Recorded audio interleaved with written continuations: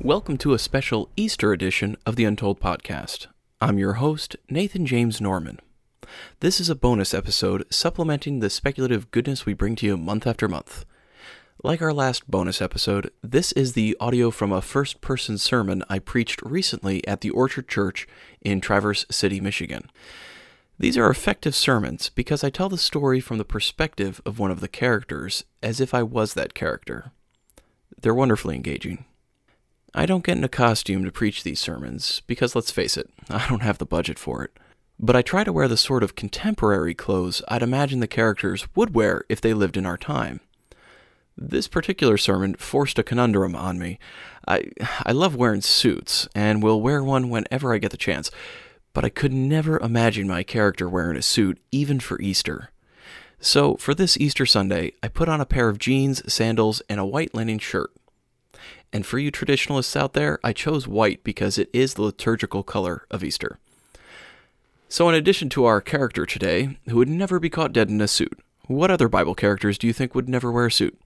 Send in your answers to nathan@untoldpodcast.com, and your answers might be read during the next episode. There's no narration after this one, so be sure to come back in a couple weeks for our next story. Today's story comes from the Gospel of John, chapter 21. So without further ado, The Failed Disciple by Nathan James Norman.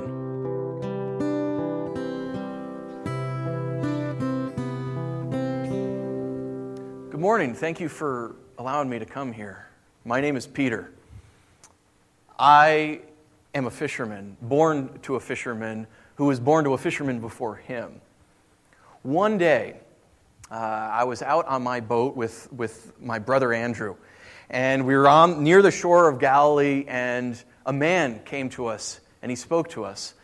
And this man, his name was Jesus. And we had already heard that this man quite possibly could be the Messiah, the King of the Jews, the one who would come and save us and usher in the kingdom of God.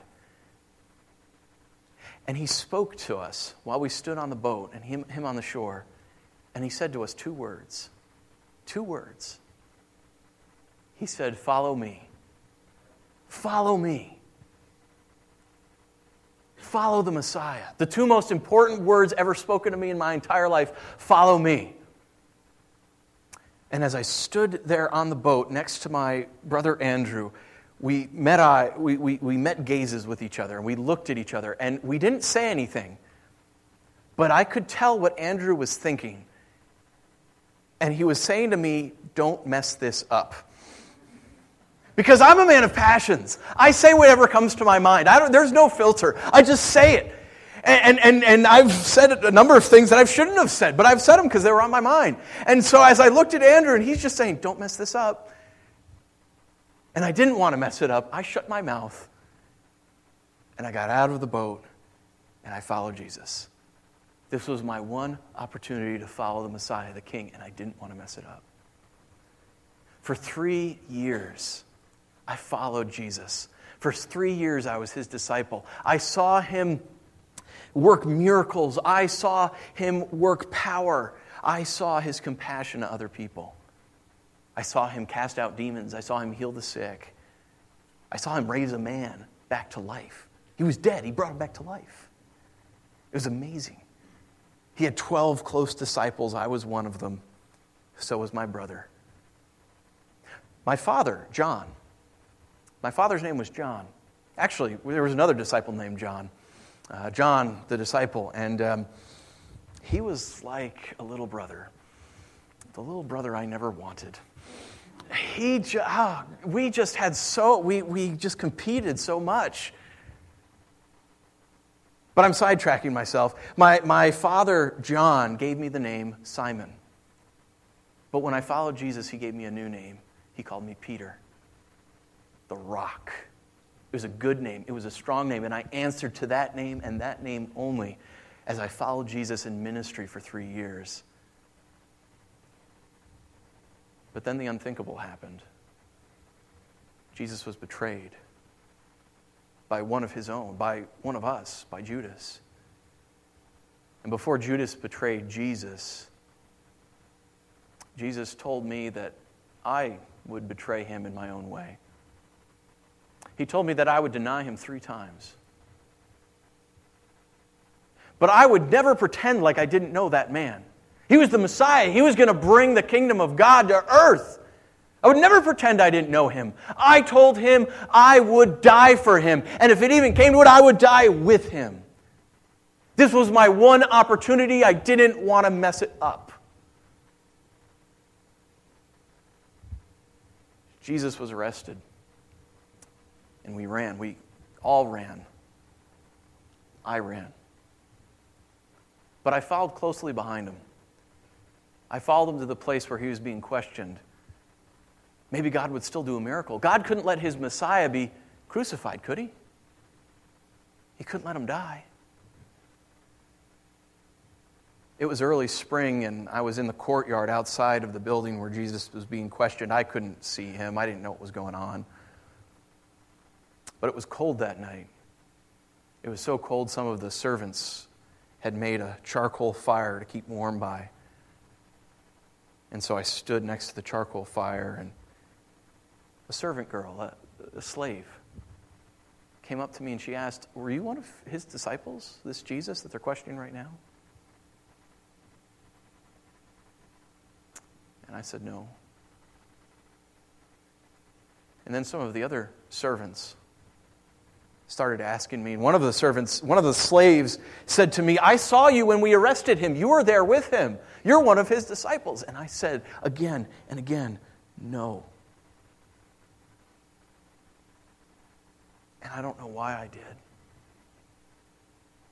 These weren't people of influence. Most of them were slaves. Most of them were servants. They couldn't have done anything against me if they wanted to.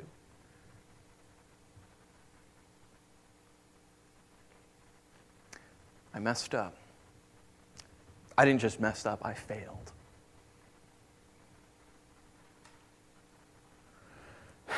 Jesus was tried and found guilty of being the King of the Jews. They took him away to crucify him. And we were all terrified. We hid. We found a house in Jerusalem and we hid and we locked the doors.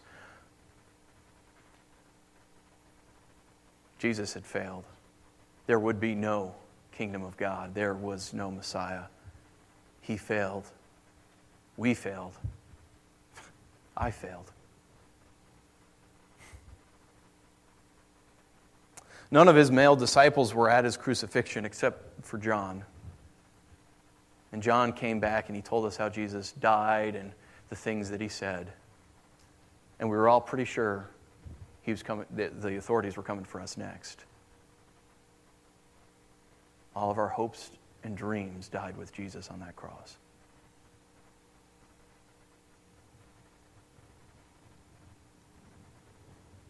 But a few days later, Sunday morning, some of Jesus' women disciples came to us where we were hiding. And they told us that they had been to his tomb and that it was empty.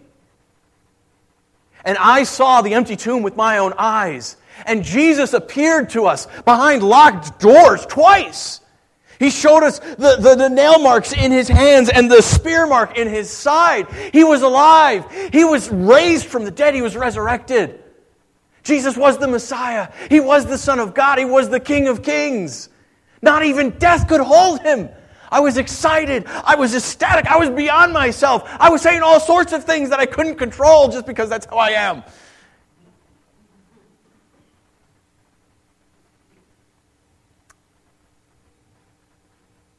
But then a long time passed and we didn't see Jesus or hear from him. Days passed. And eventually, 7 of us, myself, Thomas, Nathaniel, James, John, and a couple of the other disciples, we went back home to Capernaum, to Galilee. I don't know why the 7 of us stayed together, but we did. And I can remember I can remember sitting during dusk one evening on the shore of the Sea of Galilee, my boat right in front of us, the same boat Jesus had called me from. And I was depressed, and I was filled with shame and filled with guilt. I had failed Jesus. None of us knew where Jesus had gone, but I was pretty sure Jesus had gone to go find other disciples, to find better men who wouldn't betray him or deny him, better men who would help him usher in the kingdom of God that we all so dearly look forward to. In my frustration, I grabbed my outer cloak because it was still early spring and cold, and I wrapped it around me, and I just said to the others as they sat there, I said, I'm going fishing. And then John stood up and said, we're coming with you. And the rest stood up as well, and I stopped on my way to the boat, and I said, no, you're not. I want to be by myself. I want to be alone. I don't want any company. But John just walked right past me and got on the boat and looked back, and he said, with these old nets that you have to have at least 2 people to fish. And it's going to be quicker if there's 7. And they were already on my boat, so what could I do? So we set out. And as the sun set in the sky, and as a chill went over the Sea of Galilee, we began to fish. For hours we fished. We would throw the nets in and bring them back, and they were empty. And we would row to another spot, and we'd throw them in and bring them back, and they were empty. And I started going to some of my secret places where I knew we could always catch something, and we still, all night long, couldn't catch anything. And we had thrown the nets in and pulled them out so often, and we rowed around that lake so much that I was boiling. I took my outer cloak off, and I was just so frustrated and so boiling hot. We caught nothing. Not one fish, not even a little one. We caught nothing. I wasn't just a failure as a disciple, I was a failure as a fisherman. I couldn't even go back to my old life.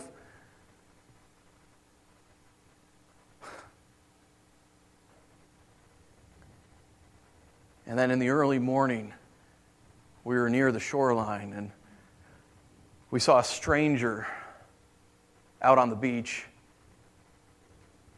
and he yelled to us, "Children, you haven't caught any fish, have you?" No. He's probably just looking for an early breakfast. And then the stranger shouted again, "Cast your nets onto the right side of the boat and you'll find some."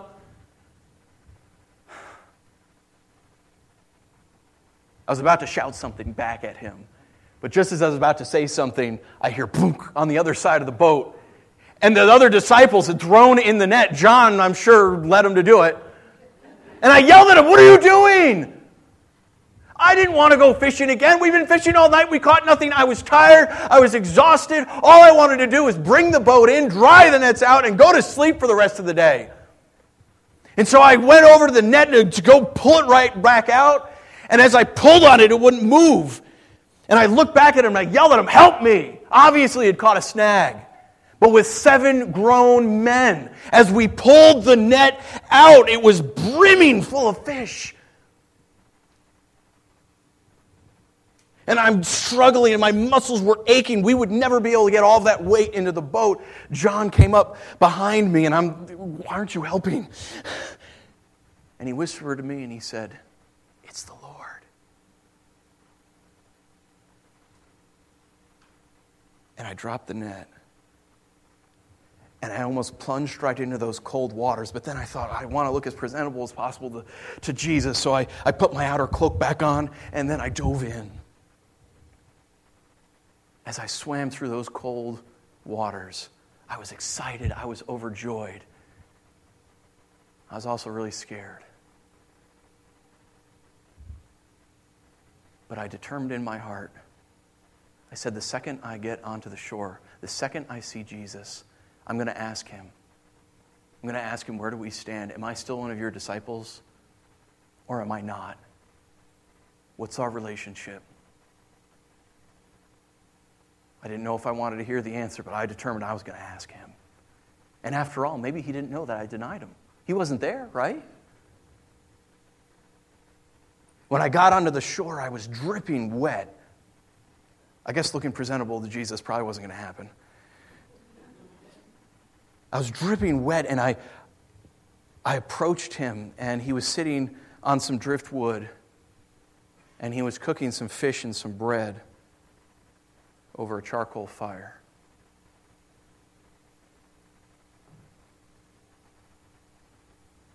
Just like the charcoal fire that I stood around when I denied him. When I denied him 3 times to slaves. And Jesus looked up at me, and our eyes met, and there were no words exchanged. But as I looked into his eyes, I could tell. He knew. He knew. And then he looked away from me and back down to the fish and the bread, and he said, "Bring some of the fish you've just caught." I didn't care about fish. I didn't even catch them. Jesus did. But as I looked up, I saw John and Thomas and the others bringing the boat in and hauling this massive net, so I obeyed. And I went over, and John, who was also a fisherman, was counting the fish, and he counted 153 fish. And I was amazed that with that much weight, the nets hadn't even broken. I can remember being amazed even though I was filled with sorrow. So then Jesus, the ever wonderful Jewish host, called out to us, and he said, "Come have breakfast with me." And so we went over and ate in silence. Do you know how awkward it is to eat in silence? Do you know how awkward, how difficult, how hard it is to eat in silence when your conscience weighs hard on your soul?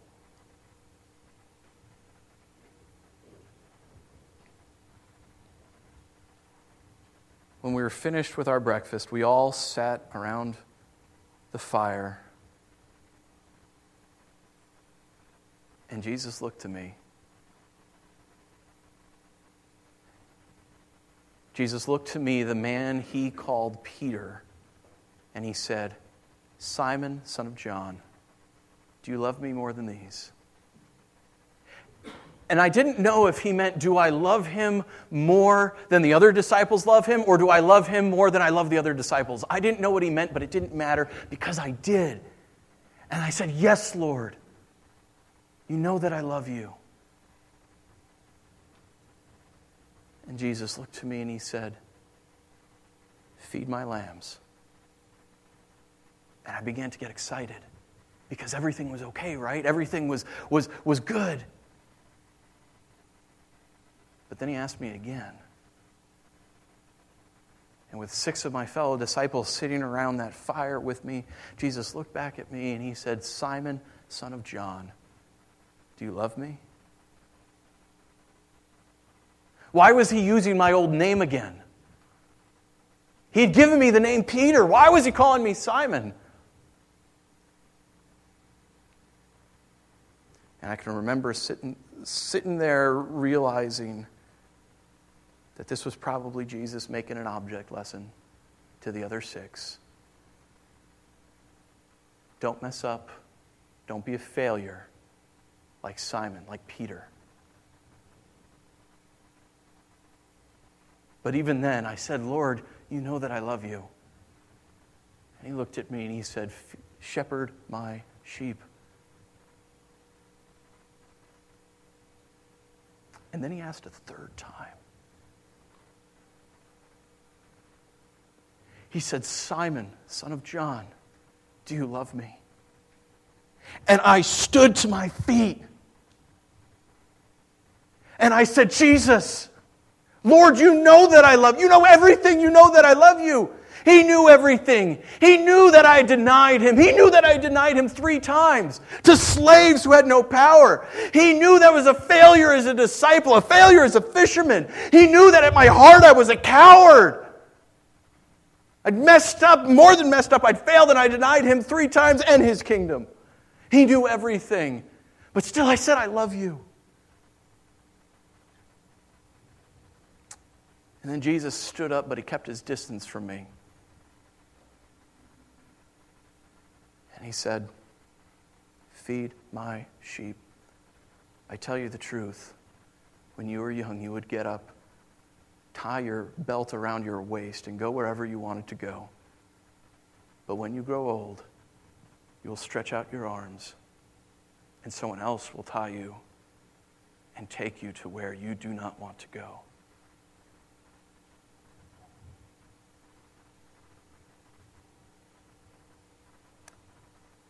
And I was standing there with the realization, the cold realization, this is it. This is the penalty for failing Jesus, for failing God. Punishment, death, crucifixion, isolation. Barely remembered or regarded by God.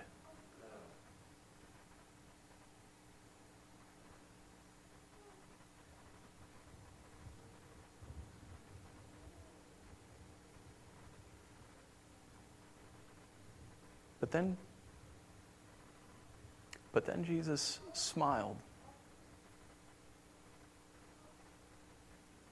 And he said something to me. He said 2 words. 2 words. He said, follow me.